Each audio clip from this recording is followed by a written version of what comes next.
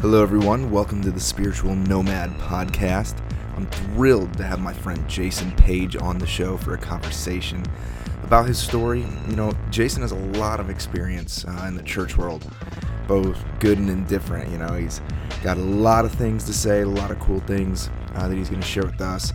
He shares with us about his, rise to church planting here in San Diego, and ultimately some things that accompanied that, and ultimately leading him to this place of restoration in his life. So Jason, he now works doing videography. I know he directs some music videos, lots of cool stuff like that. He also has an anti-human trafficking nonprofit, and he's actually working on his first book that's set to be released late spring. So as always, I'll include all of those links in the description. And I just want to thank you for joining us, and we would love to hear from you, via email, comment, rating would be awesome. And now look, I have to preface very quickly. We recorded this conversation sitting outside at this amazing cafe in Oceanside.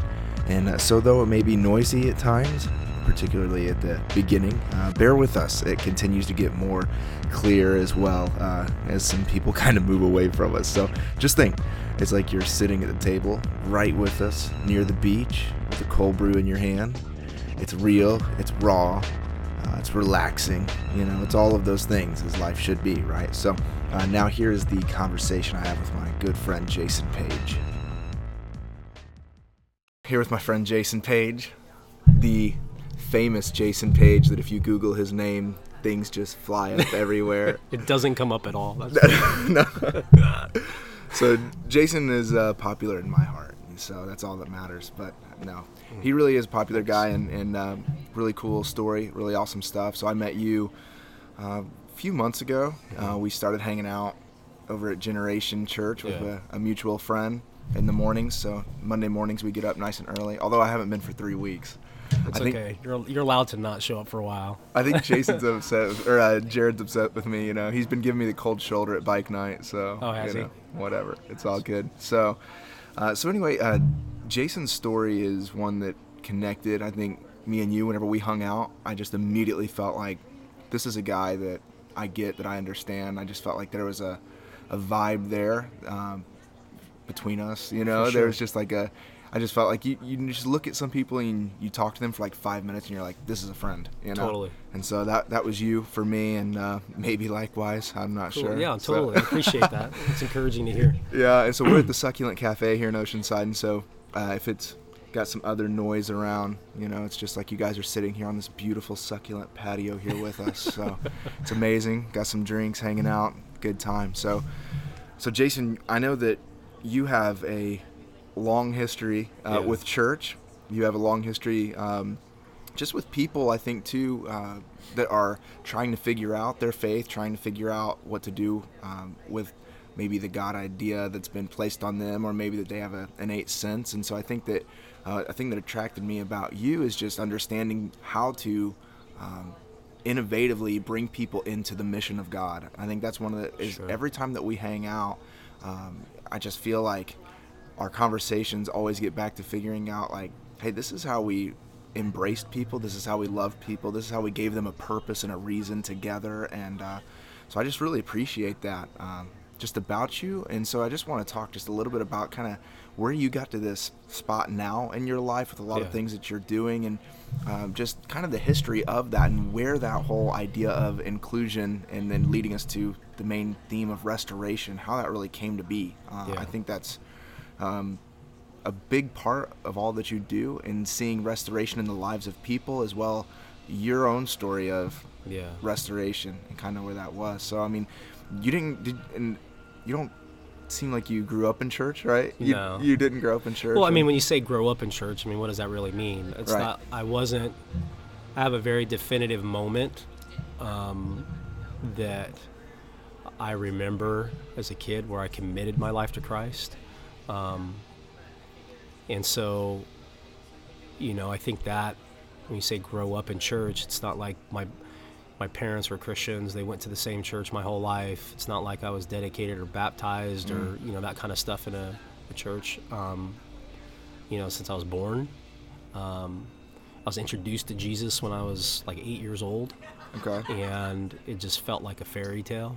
You know, my life up to that point had been pretty tumultuous. My mom was really young when she had me, and so it was really just her and I. And you know, the exposure that I got from, she started dating a guy, and then they ended up getting married, and he was a Christian. And so but just going to church, you know, when I was younger, I never really, I don't know, you go to Sunday school and you check out, you don't even pay attention, you know, and I ditched most of the time anyways. Right. I had, you know, a youth group experience when I was in junior high, but it was more about games and fun and that whole thing. Yeah. And then the summer before my freshman year of high school is where, you know, I had this unbelievable, real and authentic experience with God. And it just changed the course of my whole life from that moment. There was a lady who, it's a real quick part of my story. Yeah. There was a lady who was on staff with the high school ministry of Campus Crusade, who volunteered at the church that my parents went to. And so she invited me in one of our moves, in one of the summers before we were moving to a different place in the city. She invited me to go to some conference up at Biola. And I didn't have any friends. It was the summertime. I was thinking, we're going to go to LA. She was paying for it. It was gonna be free food, you know. I knew there were going to be girls, so I definitely wanted to do that. So I went, and I just had this, you know, you go through these classes, and they would do these different evangelistic type things where you have to go talk to people about Jesus on the beach and just weird stuff. And you just Did you kind have a tally for how many people you had to get saved? Oh, though? all that junk. It was like all of it. It was kind of ridiculous. And so, and it's just awkward. I mean, it's just an awkward thing. I mean, let me just commercial break on this for a minute. Please. What ended up happening was, I'll never forget this. So I don't have any friends, and all these other kids that are there, like with their youth groups or with their friends from school, really is what it was. Yeah. So it was all their friends from school, sports teams, all that stuff, and I'm the loner, and so I get hooked up with the two other kids that don't have any friends either, and one of them I think had special needs, which isn't a bad thing, but you know, had special needs, and the other guy he was just weird. I mean, that's just all there is to. He was just a weirdo. So you're in good company, dude. And then we're the only ones who end up with the adult supervisor walking around the beach, and Campus Crusade at that time had these tracts, the 4 spiritual laws, right? Yeah. And they'd have these surveys that were surveys, but they were really just bait and switch material to be able to get people into a conversation. Yeah. Nobody ever paid attention to anything that the surveys ever said, Yeah. you know? So it's just awkward. So you're walking around the beach with a guy with special needs, with a weirdo, and the adult who never got married and is, you know, like, had, you know, really limited ability to be able to talk to people anyways, and trying to do these surveys and open up the track, you know? Just out representing Jesus, brother. Well, and people You know? are at the beach, dude. Right, like, yeah. they're hanging out with their kids. They're, you know, hanging out with their girlfriends or their boyfriends. There's all these chicks in bathing suits, and Yeah. you know, so it's like, How old were you at this point? 14. Okay. It was the summer before my freshman year of high school. Yeah. So awkward, still trying to figure it out, like all that kind of stuff. Yeah. And I mean, I'd like to think I was pretty mature for my age, but it's just really funny because you're walking up to people laying on the beach tanning, going, "Hey, can I talk to you about Jesus?" Right. It's just like, I've always, just looking back, I've always compared it to like just walking up to a random person and wanting to tell them everything about your mom, why your mom's important, what your mom likes to eat. Yeah. Like, those are just conversations you don't have randomly. Yeah. It's just, Yeah. it's weird.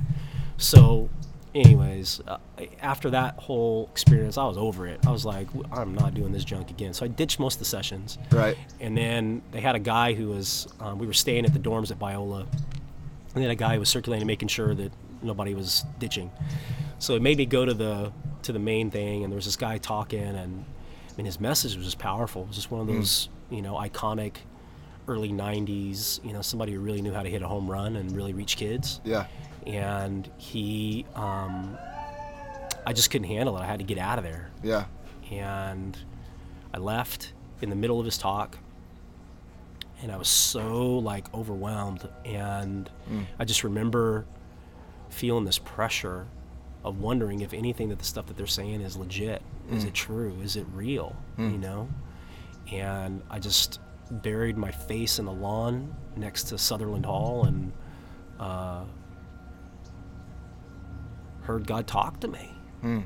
And he told me to lift up my head up, scream as loud as I could. I did that, and it was like all of this emotion, all this stuff that I think had been dormant in my life really came to the surface. And then you kind of come to and you're like, what the hell was that? Like, Yeah. God talking to me? That's crazy. Nobody's gonna believe me. You know, I'm not gonna. Right. This is weird. Yeah. Am I losing it? Yeah. And so I went back to the dorm, went to sleep, whatever. Tried to forget the whole thing. And then the night before the conference was over, the guy was doing a talk again. It was like the last night. You know, they do the altar call. You know that junk's coming. Yeah.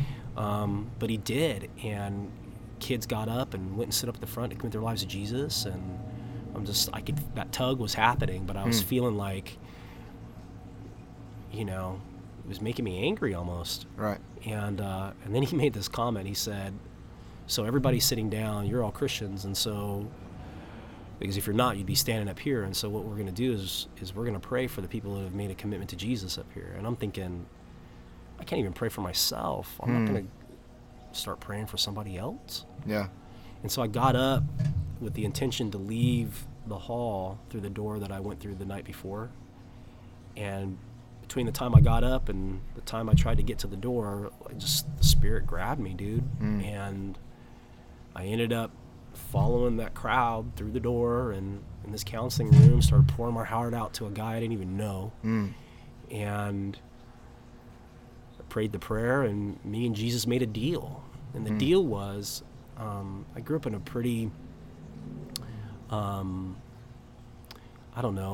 pretty urban environment, and I always associated, you know, Christianity with wealth and with intelligence on some level, you know, because it was always white people who were smarter than me and knew things that I didn't know, you know. And so whether it was pulling the address of a scripture and then quoting it, or talking about things like missional stuff, all these people went all over the world, and I didn't have any of that, you know. And so just being in California was a big deal for me at the time. So really, the deal that I made with Jesus was, look, I'll represent you and I'll tell everybody about you, but you've got to give me the ability to be able to articulate what you put in my heart in a way that makes sense to everyone that I meet. I don't want to live a blind faith. I want to know what I'm talking about. And this is at 14. Yeah, 14. So that just to interject there, being a youth pastor for the years that I have been, I have so many kids that would ditch on stuff and leave and go do everything. And it's interesting to me, when you dig beneath the surface with those students, those are the ones that are really actually being the most cultivated, that the seeds are being planted really deep. And I didn't get that for the first few years of doing youth ministry, and I was the most hard on those kids, you know. But it's like hearing that, and even a stereotypical conference, here you are, altar call. I mean, being a pastor now or whatever, it's like you just look at that stuff, you're like, that stuff doesn't work. But then you look at people like you, and that stuff begins to happen. And at 14, you're making a commitment that actually is still following you through to this day. Well, and the thing is that what made it so unbelievable and extraordinary was what happened immediately after. I started going to these conferences that Campus Crusade would put on for high school kids, and I went to and just started learning. I couldn't afford to buy the books in the bookstore that they'd set up in the hotel or whatever, and so I just sit in their bookstore and just read as much as I could. And that same year, my freshman year, the missionary guys that were working with me, they would come to my campus. They'd drive 45 minutes to come and to meet with me once a week after school and just disciple me. And they told me about this missions trip to Russia, and I just felt like God really wanted me to go. And it was $2,600. Wow. And I was poor, obviously. My parents didn't have money for that stuff. I wasn't really the best kid at that stage in my life, so it's not like I could really rally a lot of support. But what ended up happening was Matter of fact, I filled out the application. I didn't have all the right scripture references in my answers. So the guys who discipled me, Dave Pritchett, they took the application off the lady's desk, off the director's desk, Yeah. brought it back to me, and sat with me and helped me redo all my responses. Really? We turned it back in. They accepted me, so I got a chance to go. But I needed the money. And Yeah. I was going to go for free. Right. 2 weeks before I was supposed to go to my briefing, I had only had $200 in from my Mormon grandma, who thought it was a good thing for me to do. Get me out of trouble, you know? Yeah. Had no money. And I asked the pastor of the church that my parents went to if I could talk and during the sharing time of the service. And he was like, yeah. He said, but I'm going to give you 60 seconds. And if you go over, I'm just going to politely interrupt you. I have no idea what I said, but I think God just anointed it, because in between services, I got over $1,900 in cash and the rest of the money later that week in checks. Wow. I went to Russia in 1992 in April, just right after the Iron Curtain fell. And we spoke in high schools and in colleges in Russia, in Moscow. I saw literally 10,000 kids with my own eyes, watched it commit their lives to Jesus. And it was the first time I didn't even know where Russia was. Yeah. You know what I mean? It was the first international experience I had. I got to see Jesus in a powerful way. And it just radically changed me. I saw that the world is a much bigger place, that humanity responds to Jesus in ways we don't expect. I went to Brazil the following year. My junior year, I ended up starting a 501c3 organization during the whole Equal Access Act thing. It was the whole Christian club movement. I pioneered some of that stuff, all because of things that I had learned in my discipleship with Campus Crusade. See you at the pole, all that kind of. I was that kid who stood at the pole by himself. Really? And God just honored all that junk. And my senior year is when I got involved in music and more on the ministry side of music. Yeah. It was 90s, and so it was that precursor when Christian music was really starting to grow and do some things. That's when I met the guys from POD and started working at the label and doing that whole thing. And Tooth and Nail came out of that, and around that time. And my first youth pastor job, I was 18. The oldest kid in my program was my age. It was weird. Yeah. He was still in high school, but I had graduated. So it just evolved into, these larger than life experiences. Yeah. Where you're able to see the big picture. And I don't think I've ever really thought about this before, but a lot of that engaging the culture that people don't expect, for Christians, places that people don't expect Christians to be, really came out of a lot of that youth pastor time in my life. You're always getting fired from churches for doing stuff that old people don't understand. Yeah. And that was the time when tattoos and piercings and plugs and all that stuff really started to peek through. Yeah. People started to realize, hey, we shouldn't judge a book by its cover. I think POD was really influential in some of that, honestly. Yeah. Because we'd go to venues, we'd go to bars, we'd go do all that stuff and just represent. And all of those kids that committed their lives to Jesus during that season of those early years all grow up, get married, and have kids of their own and need a place to go. They need a place to belong. And all your kids, as a youth pastor, they start growing up. Yeah. And so either you stay in that space or you grow with them. And that's what happened to me. I just grew with the people that I was reaching. Before I'd say the mid 80s or late 80s, being a youth guy, you were an associate pastor and then you did youth too, right? That's how it worked. And so it wasn't until the 90s and I think, late 80s, early 90s when that started to change. And so just knowing that history is important. So what ended up happening for me was it was more of like, I'm tired of getting fired for reasons that nobody's even really telling me. It's not like I got fired from a lot of jobs. It was just more of like, well, we're going to move in a different direction. But then they try to communicate to the rest of the community that it was your decision. It wasn't your decision. Yeah, they just asked you not to work there anymore. Yeah. That's really what happened.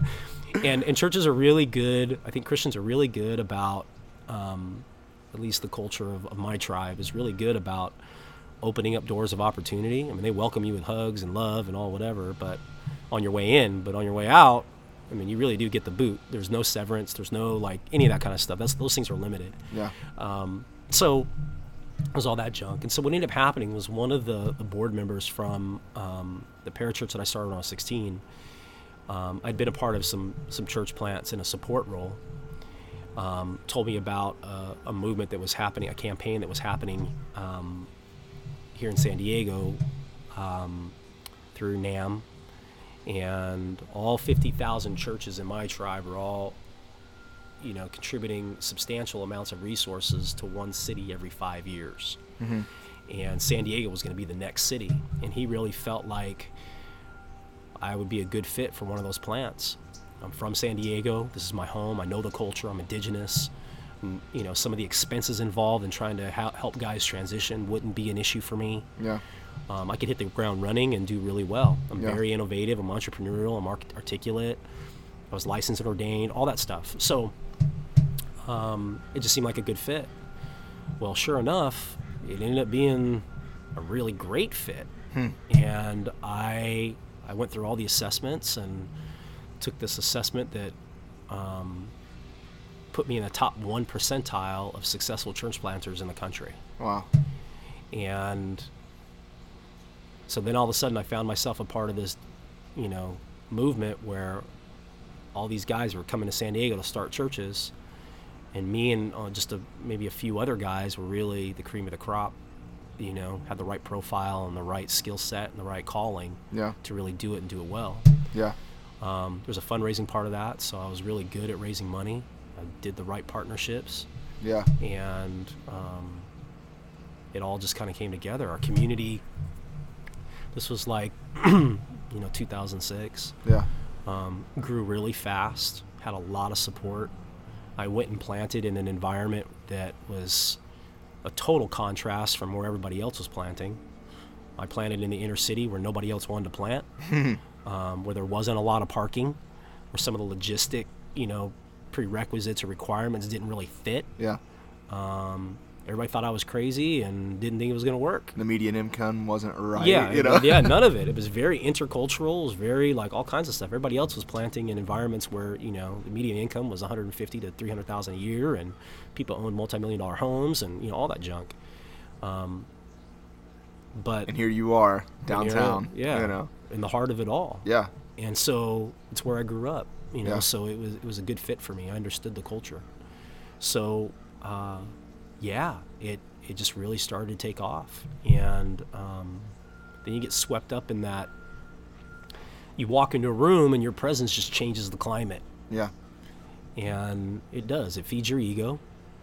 It makes you feel accomplished and good. I felt proud. I felt confident that finally I had found my space. I was at the sweet spot, is what I call it. Yeah. Finally, I'd spent my entire, ministry life trying to get somebody to kick me the ball, and here I was. They were kicking me the ball. Yeah. And it was amazing. Yeah. It was an amazing experience. And, there people that were showing up to my church weren't Christians. Because what happens is, this is what happens with typical church, whether it's a church plan or a church. There's an assumption that's made right from the very beginning before anybody steps in your door. The assumption is that everybody who's going to sit in the seats that are in the front of your stage, we automatically assume that they're believers, that they think and understand Scripture and biblical history and Jesus' role and responsibility to humanity and even into their own personal lives in the same way that we do. Yeah. And in my environment, I had to assume the opposite. Yeah. I had Ephesians chapter 4 type stuff, they drag Paul into the arena and they're about to kill him, and they let him talk, and the Bible says that his speech was so compelling that not only did they not kill Paul, but most committed their lives to Jesus, and then they went and burnt down the library in Ephesus just up the road. Yeah. And it's that transformation of restoring people from hostile fans to loyal believers. Yeah. It's that transition. Yeah. It's almost like, I call it the spark of recognition. It's that point when fire becomes fire. Yeah. The Spirit's in it, and there's no doubt that that's what it is. It isn't based on your strengths or your abilities. It's not something that you could control, that you could influence. It's something that God does in that moment, because that's a part of what he's doing, and you're just a part of it. Yeah. And so we would assume, hey, you know what? People show up, we have to explain things, because in church we use a language. Yeah. And that language is very exclusive. I mean, in the early days, it was words like fellowship. Yeah. And we're going to pray. Prayer is like a savor thing. People don't, in church, it's so funny to me, because in church, like even in the order of your service and the schedule of your services typically, people are just using prayer as a savor line because they don't know what else to do. So, okay, let's just pray. It's not even intentional. It doesn't fit. It's like, okay, we just took the time. We should probably pray. It's that sort of thing. And it's systematic theology sort of prayer, right? It's like, Totally. And then people get poetic and whatever. But, yeah. so it just loses its authenticity on some level, Sure. And we just, people were coming to my community because they were trying to figure out what the heck was this church that was moving into their neighborhood. Yeah. And so, and you were with Mosaic, right? Yeah. So here's kind of how my partnerships worked. When we first started, it was Mosaic San Diego. Yeah. But that was at a time in Mosaic's history when and growth when there were a lot of guys coming from all over the country that wanted to be Mosaic, that wanted to be a part of Mosaic, because some of the things that Erwin was communicating were really resonated for people. And so who wouldn't want to be a part of that? Yeah. And I mean, it's hip, it's cool. I mean, and it's... Sure, it's all Erwin McManus has an electric vibe about him. For sure. So, sure. And I think, too... that's what happened to me. I mean, I read one of Erwin's books, and it resonated with me on such a deep level. I finally felt like I wasn't a square peg fitting in a round hole, that there was a place for me. It was my tribe. Yeah. And so when what happened was, so we're Mosaic San Diego already, but that was kind of without the blessing of Mosaic LA. So at that time, there were a few communities in different parts of Southern California that were actual Mosaic, connected to Mosaic LA, but they had created a paradigm for other communities that could adopt, different degrees of their strategy or philosophy or core values and become an alliance member, is what they called it. So there was Mosaic, and then there was Mosaic Alliance. Okay. So I met with Eric Bryant, who was on staff at the time and was kind of I don't know if he was actually the executive pastor, what his official role was, but he was the nuts and bolts of Mosaic. And we met and we talked, and it became very clear and apparent to me that I didn't want them to think or to get the idea that we were like any of those other folks trying to clamor for their attention and their resources and their help.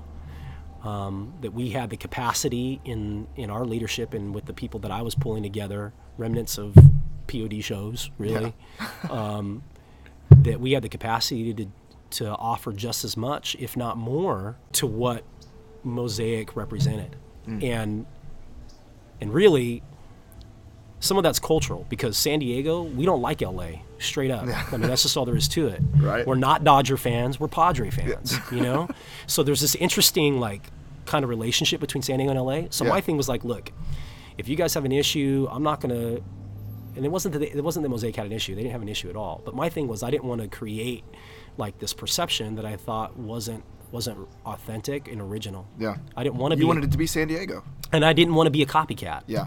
I wasn't trying to copycat or replicate what they were doing in LA. Copy paste. But the truth was, when I would travel and do these other conferences in the Southern Baptist world, this dialogue would happen with speakers and with other people, or in small groups or in meetings, And me and the Mosaic guys would always end up speaking the same language, and we'd find each other from across the room, and then it was like all of a sudden we're eating lunch, and it's like, okay, well, I'm eating with those guys because it was tribal. Yeah. And so it just made sense. And so what we did was, for the interim, the agreement that I made with Eric was that I would change the name for the time being. And two, you have to consider there's some intentionality out of that too on some level. I found out to start a Mosaic, nobody was going to help us financially to do that. You know, it had to be original and it had to be authentic and all that stuff. So we would change the name, and we'd do the name called it Ethos. That's where we get the word ethics from. And really roots itself in the idea of friendship and those things. And then what we would do is, over time, as we, you know, cultivated a deeper relationship with Mosaic LA and got to know them better, and built the foundation that, you know, we would talk about what it would look like for us to become, you know, Mosaic San Diego again. Yeah. Let's just see how it goes. Let's take baby steps. So that's what we did. And things started to grow really fast, and we started participating in some things with them. We'd go to their leadership advances, and their guys would come down and speak for me. And, you know, it made sense. It just really made sense. And, there's just a lot that really made sense. There were so many common denominators between LA culture and San Diego culture, especially in the creative realm. I had worked in music. I had some exposure to art, you know, and those kinds of things. And so it was culturally, Mosaic became a cultural partner for us, Mosaic LA. And then I think that pursuit of originality, and I think trying to do things different and build on what Erwin had created,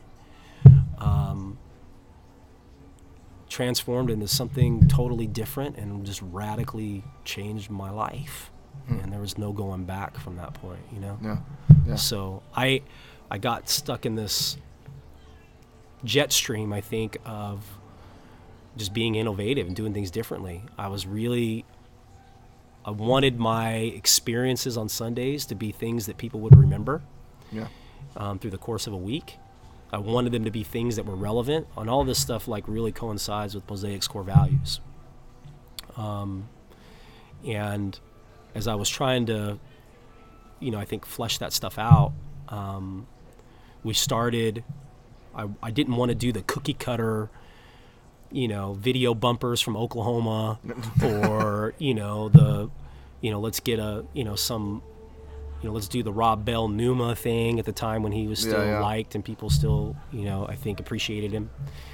Which they still do. I'll interject to some, you know. I mean, whatever. I mean, like me, you know. So I think some of that is just more of like, okay, you know what?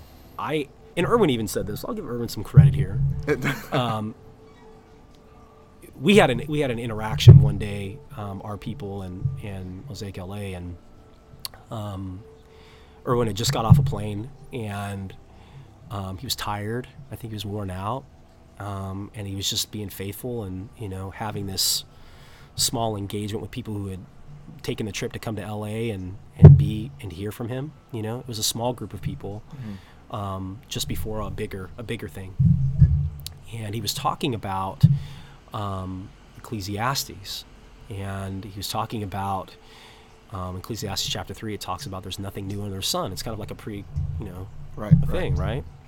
And he had illuminated this idea that may not necessarily be theologically sound.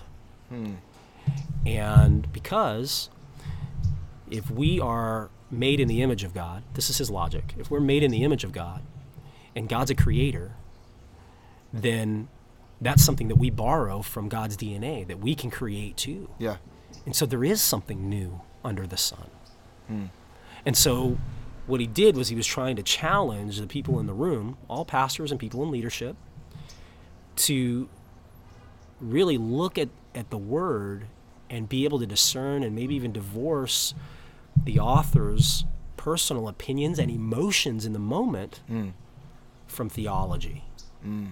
Now, my team, you know, we don't just take things for granted. We didn't. And so, you know, kind of perked up some things. And one of the gals, a part of my team, she had a Southern accent. And so I think there were some assumptions on both sides.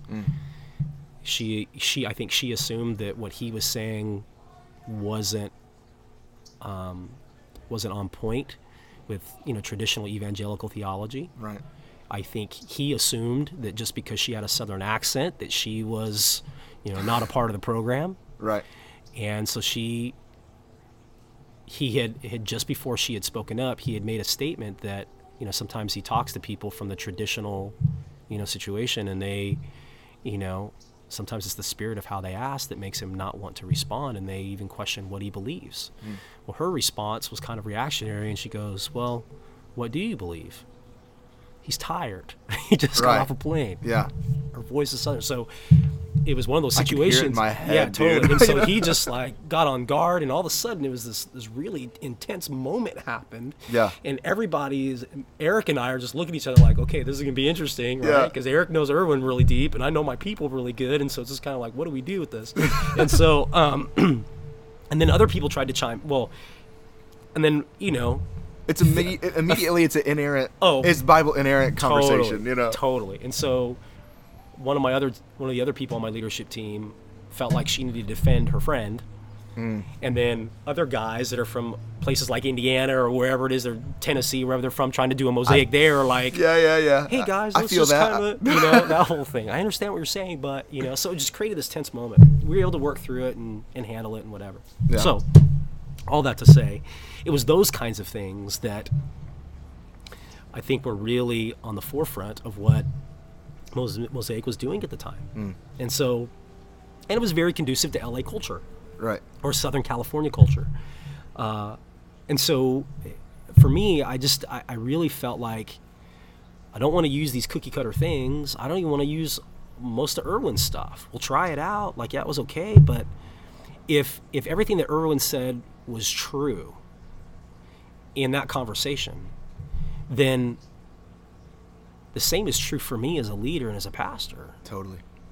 And I'm not the starstruck dude. Like, I had never been in a situation where I felt like, and all the famous people I've met when I was younger as a youth guy, I mean, everybody from Wu-Tang Clan to, I mean, you name it. Like, all these Hollywood people, like, they're real people. Yeah. And so I didn't see myself any different than these people. They're human. Yeah. And so if being a pastor and being a leader of leaders is something that's in my DNA, then why can't we create the things that they're creating for their people, for our people? Yeah. So wait a minute.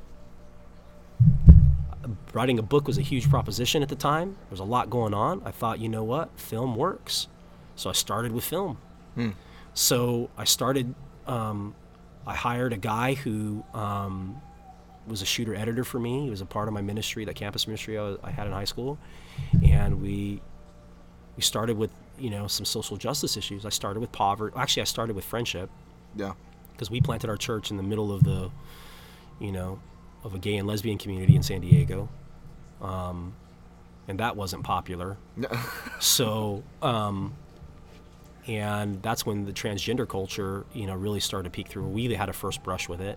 Yeah. Somebody in our community, their one of their parents was transgender. And so it really opened up Pandora's box for all these questions of like, how's the church going to respond to this? Now you have to bear in mind, this is before Caitlyn Jenner and before any of that. Yeah. This is before LGBTQIA, whatever it is. Right, like, yeah. It was before what, any of what that. What year are you talking about? This is 2008. Yeah. This is 2008. And so instead of just adopting what the home mother church with celebrity pastor is doing, you're taking it at face value because you're a creative and really doing something that is your team around you, putting everybody and saying, hey, your creative input is more valuable than just maybe handing out a program. Like, let's get together and make something that's going to impact this community and give this community voice and value and leading to restoration. And it's something that resonated with the community and the culture of the people where we lived, number one. Right. It was also hidden. It was something that resonated with the hidden demographic in other places too. The stuff that nobody was talking about, shine it. Let's talk about it. That's what this is all about. Yeah. And ironically, I was doing the very thing that I was trained and equipped to do. The thing that really that Mosaic had encouraged in me, and all of those leadership engagements and meetings, and even the speaking engagements we did together, all the catalyst rhetoric, was all the stuff they were telling us to do, I started to do. Yeah. And that was celebrated and supported by my tribe. Southern Baptist culture was all about it. Yeah. So all of a sudden, I start moving that direction. I do this whole thing on friendship and the contrast of it, and I start interviewing people in the community. Yeah. And we show, I split it into 4 segments, each segment dealing with a contrasting view of friendship. And friendship was the basis of that whole ethos vision. So we did that. People started to show up. Yeah. So it's like, because people, it makes sense, right? It makes sense. It's a desire that these people have. So we addressed all these different things, and out of each one of those segments, a different biography kind of emerged out of it. And one of them was a female to male transgender. You get to know Connor. You learn about, the story, and there's all these common denominators of how you as the listener and the viewer connects with him and things that make sense and that you share. And then somehow in the middle of all that, says that he used to be a woman and had 3 kids and now he's a man, and you're like, oh heck, where did that come from? Right. So it catches people by surprise. But after you're connected to him. Right. You see a humanity side of it. Totally. And then we interviewed a 21-year-old pregnant prostitute who, worked near the street where we were at, where our church was. And then there was a guy dying of full-blown AIDS. And so just hearing their stories and talking about, okay, what's our responsibility to friendship, first as a Christian, and then second as someone who cares about humanity, right? Yeah. The greatest... Jesus says that there's no greater love than this, than he would lay down his life for his friends. So what does that mean? Right. No other greater love? Right. Maybe we need to emulate that. So that film thing worked out. We did really well. The next one I did one, I kept showing up to my office and I'd see all these, in Southern California, there's a lot of homeless folks because it's just easier to be homeless on the beach than it is in Detroit. It's January and we're sitting outside right now in t-shirts. Right? So so no wonder people are here. But what happened is the city had this ordinance where just before a major event at the convention center or a baseball game, they would do these sweeps. And they'd sweep all the homeless in our city and push them up into one community where they would be almost invisible. And they were literally on my doorstep. And as a new, younger church, we didn't have the capacity to sustain any real ministry in that realm, but I felt like we needed to do something and make a difference. Yeah. So I partnered with a rescue mission, and we ended up doing this whole campaign, and it was really amazing. And I did the same thing. I did this, curriculum. I turned it into small group curriculum for our life groups in our community. About the 4 different reasons why people are homeless. It was a 30-minute short. It was split into 5 to 7-minute segments each. And so it was just enough that I could use it as bumpers on Sunday morning and then talk about poverty and talk about how to engage, homeless in our community in a healthy and impactful way. Because that's what church should be doing. Am I right or wrong? You would think that would be the situation. So I think it just evolved. And so fast forward to May 2009, and I take my team to Catalyst, and we link up with some people there, and I end up hearing this, I think it was Ravi Zacharias' daughter, talk about some human trafficking stuff. And then a light bulb went off. It was like, wait a minute, that's what we just filmed in that thing we did last year. That's what they're calling it? So I'm like, wait a minute, what's going on? And so I'm there, and my wife at the time was just like, you really need to do something about this. And you really need to film it. And I looked at her, and I remember this clear as day, dude. And I said, are you sure? I said, I'm not going to do it without you. And she said, yeah, you've got to. So I walked out into the hall, called some people, that I knew had worked with something like that here in San Diego, and said, look, I want to do something with it, and let's do it. And so that's how that all came. Yeah. Fast forward, I started doing it, but really from a distant view. Right. It was one issue, that was one thing that I had to do on my desk, and it was for a future series, not for anything that was immediate. Yeah. And so I started learning more, and found out about a professor who was doing some stuff at Point Loma Nazarene. Found out some personal stuff.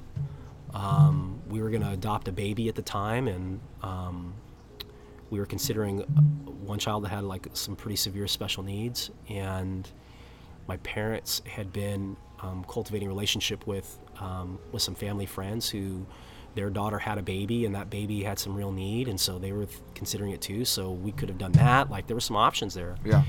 And I found out that baby's mom was being put out, was being trafficked by guys that I was familiar with, and from the hood.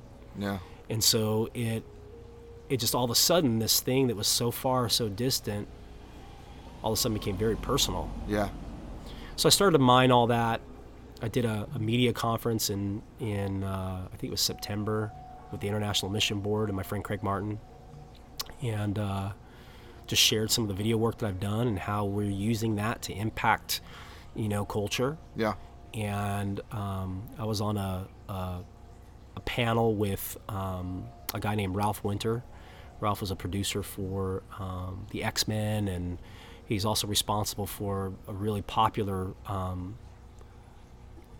organization called the 48 Hour Film Festival. And he's got some accolades behind him. Another guy named Phil Cook, who's kind of responsible for all the stuff that happens in, I think, Christian media. Yeah. And then there was me. And so we all were keynotes, and then we did a Q&A panel discussion after. And so I got a chance to share my friendship one with transgender and all that kind of stuff. And people looked at me like I was so far out in front. They're just like, what the heck, right? And I remember it being such a distinctive thing, and people just being so perplexed by how we were approaching it. Yeah. And that we would actually, again, these are people that would come to church. Transgenders would come to my church. Right. Buddhists would come to my church. Yeah. And because we treated them like people. That's just, It's so weird to me that, like, you go to this thing and people think you're weird and doing something unique and different whenever you're actually doing the very thing that we were called to do. We're called to embrace the outsider, and to, that love covers a multitude of sins, and all of these things, and to see people as people. And so you're actually doing this thing, and it's shocking people.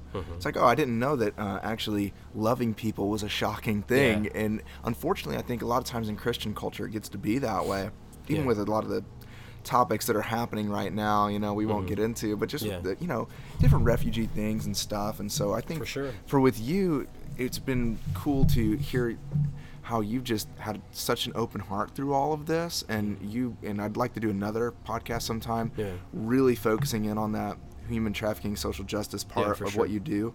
But I think just in wrapping up, and maybe I don't know if this is going to be wrapping up or not. We'll try to move that direction, but really just so things come to a head, and your whole goal with all of this is that people are restored. I mean, that's the word since I met you is a constant word, is you want to bring people into restoration. For sure. And then so, this might have to be a part 2 or whatever, but you end up going in through a season to where you need restoration and wholeness and hope through all of this, through a series of events. And so, maybe we want to get into that now or not, I'm not sure. I'll just cut to the chase. I think it what ended up happening was, in the beginning, all of that leads up to, even though it's distinctive and it's out of the box, to a certain demographic, it's super attractional, and everybody wants to be connected to it. Yeah. So now all of a sudden I'm on this path towards, being that celebrity guy, right? Yeah. And then tragedy hits in December 2009. My brother-in-law died. He OD'd in our living room, and we just didn't recover from that.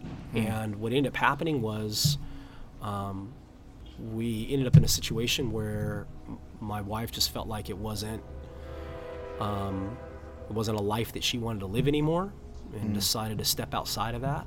You know, she decided to kind of step out of the relationship and engage in a different one while we were married, and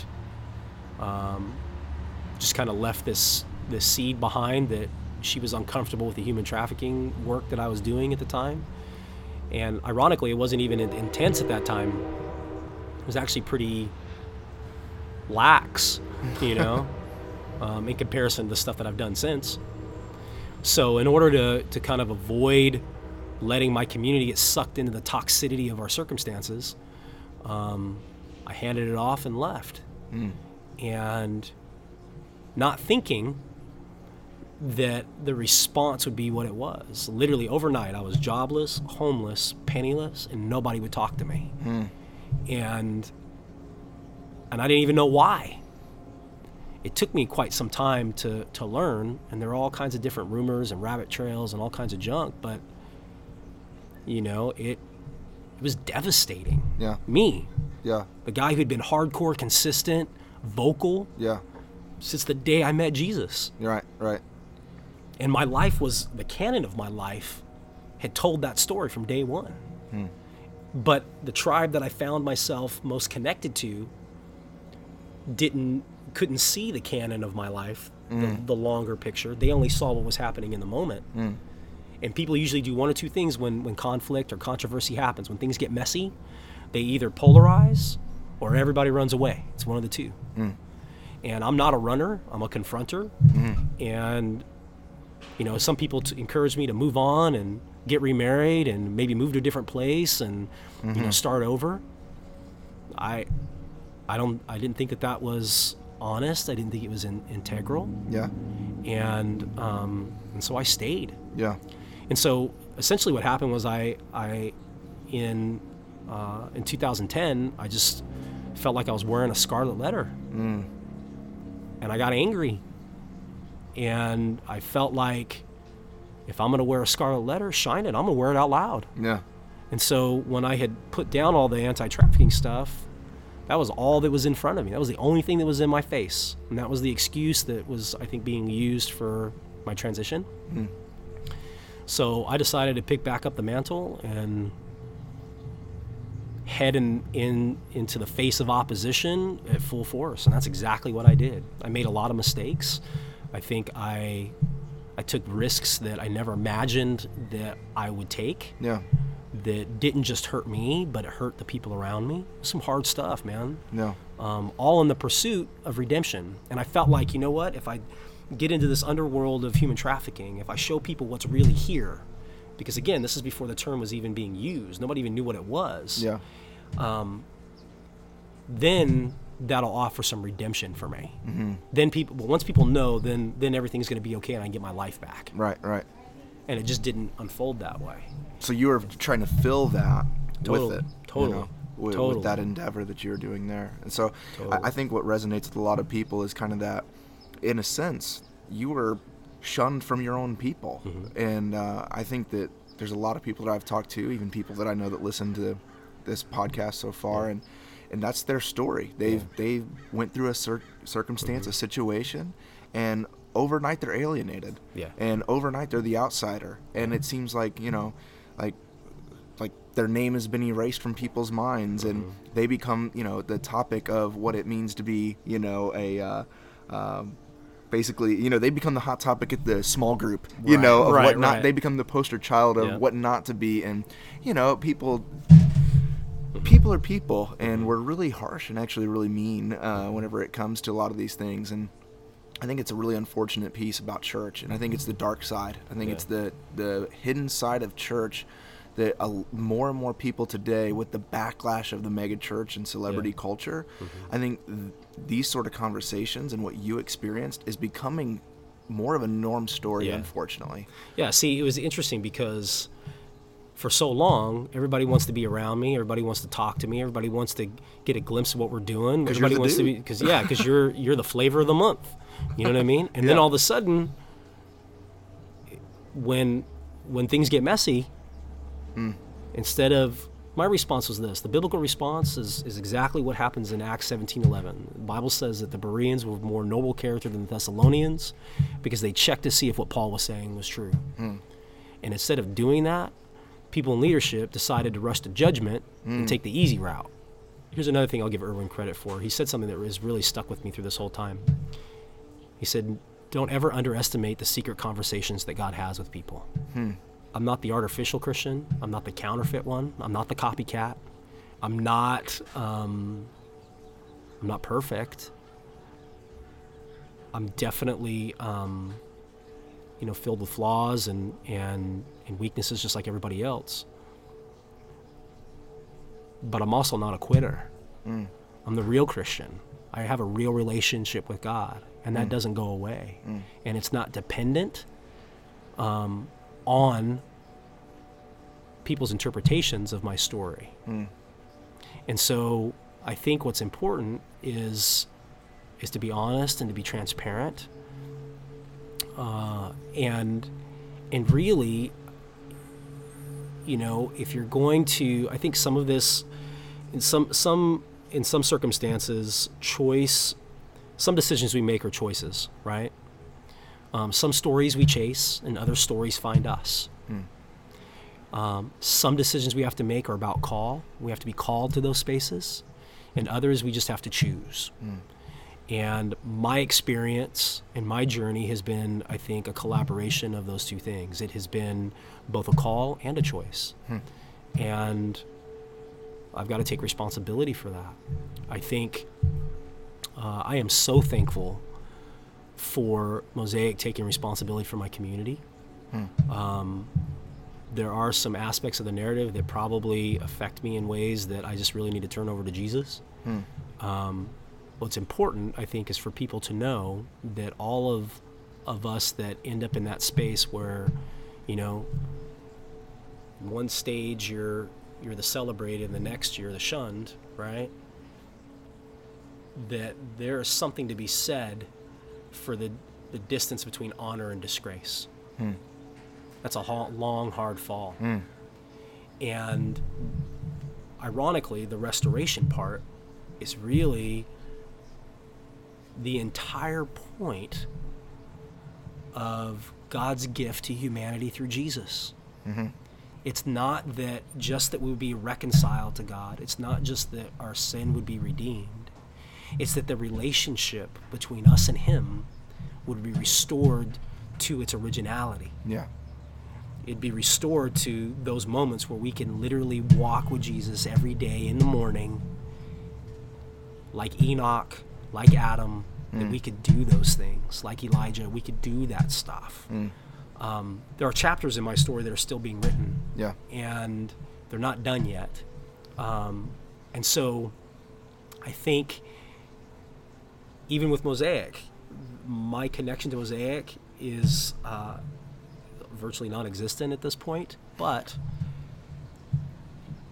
the whole philosophy of Mosaic is that God can take broken things, the shattered things in our lives, and make them brand new again.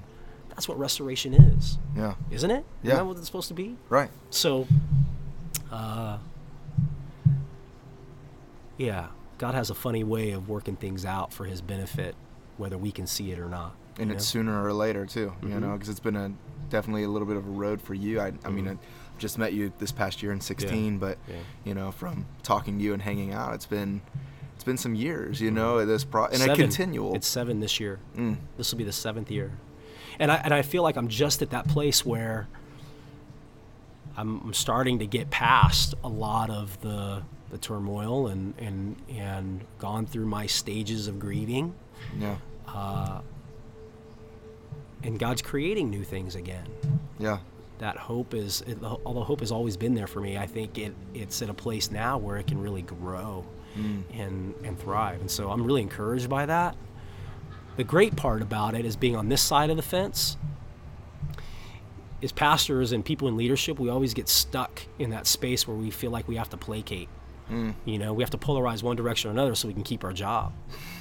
And now I don't have to do that. Right, yeah. I can say what I want, when I want. Yeah. And just really, be authentic in its greatest space. And I think until the church as a whole gets to that place, it's going to be a lot harder for us to be able to allow God to use us to facilitate or chaperone restoring humanity back to a relationship with him.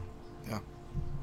And that's really my goal, is I think that the quicker that we can move in that direction, the quicker we're going to see amazing things begin to unfold and begin to happen, Like the world respects authenticity. It does. Just be you. Yeah. Do you.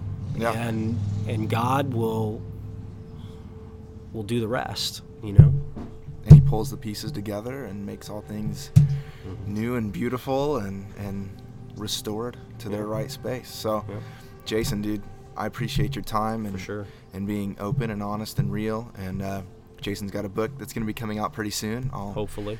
I'll throw some stuff on there about that. So Sweet. And we'll have you on again and talk some more about some human trafficking stuff. Yeah, if you want to look at that, the site is themostunlikely.org. Cool. And there's some bits and pieces there, a little bit about the other part of my story and how that all fits. So. And I'll throw that in on the notes. So. The trade. The trade is the perfect ending for this thing. Cool. Sweet. Thanks, Luke. Appreciate it, man. Yeah, thank you.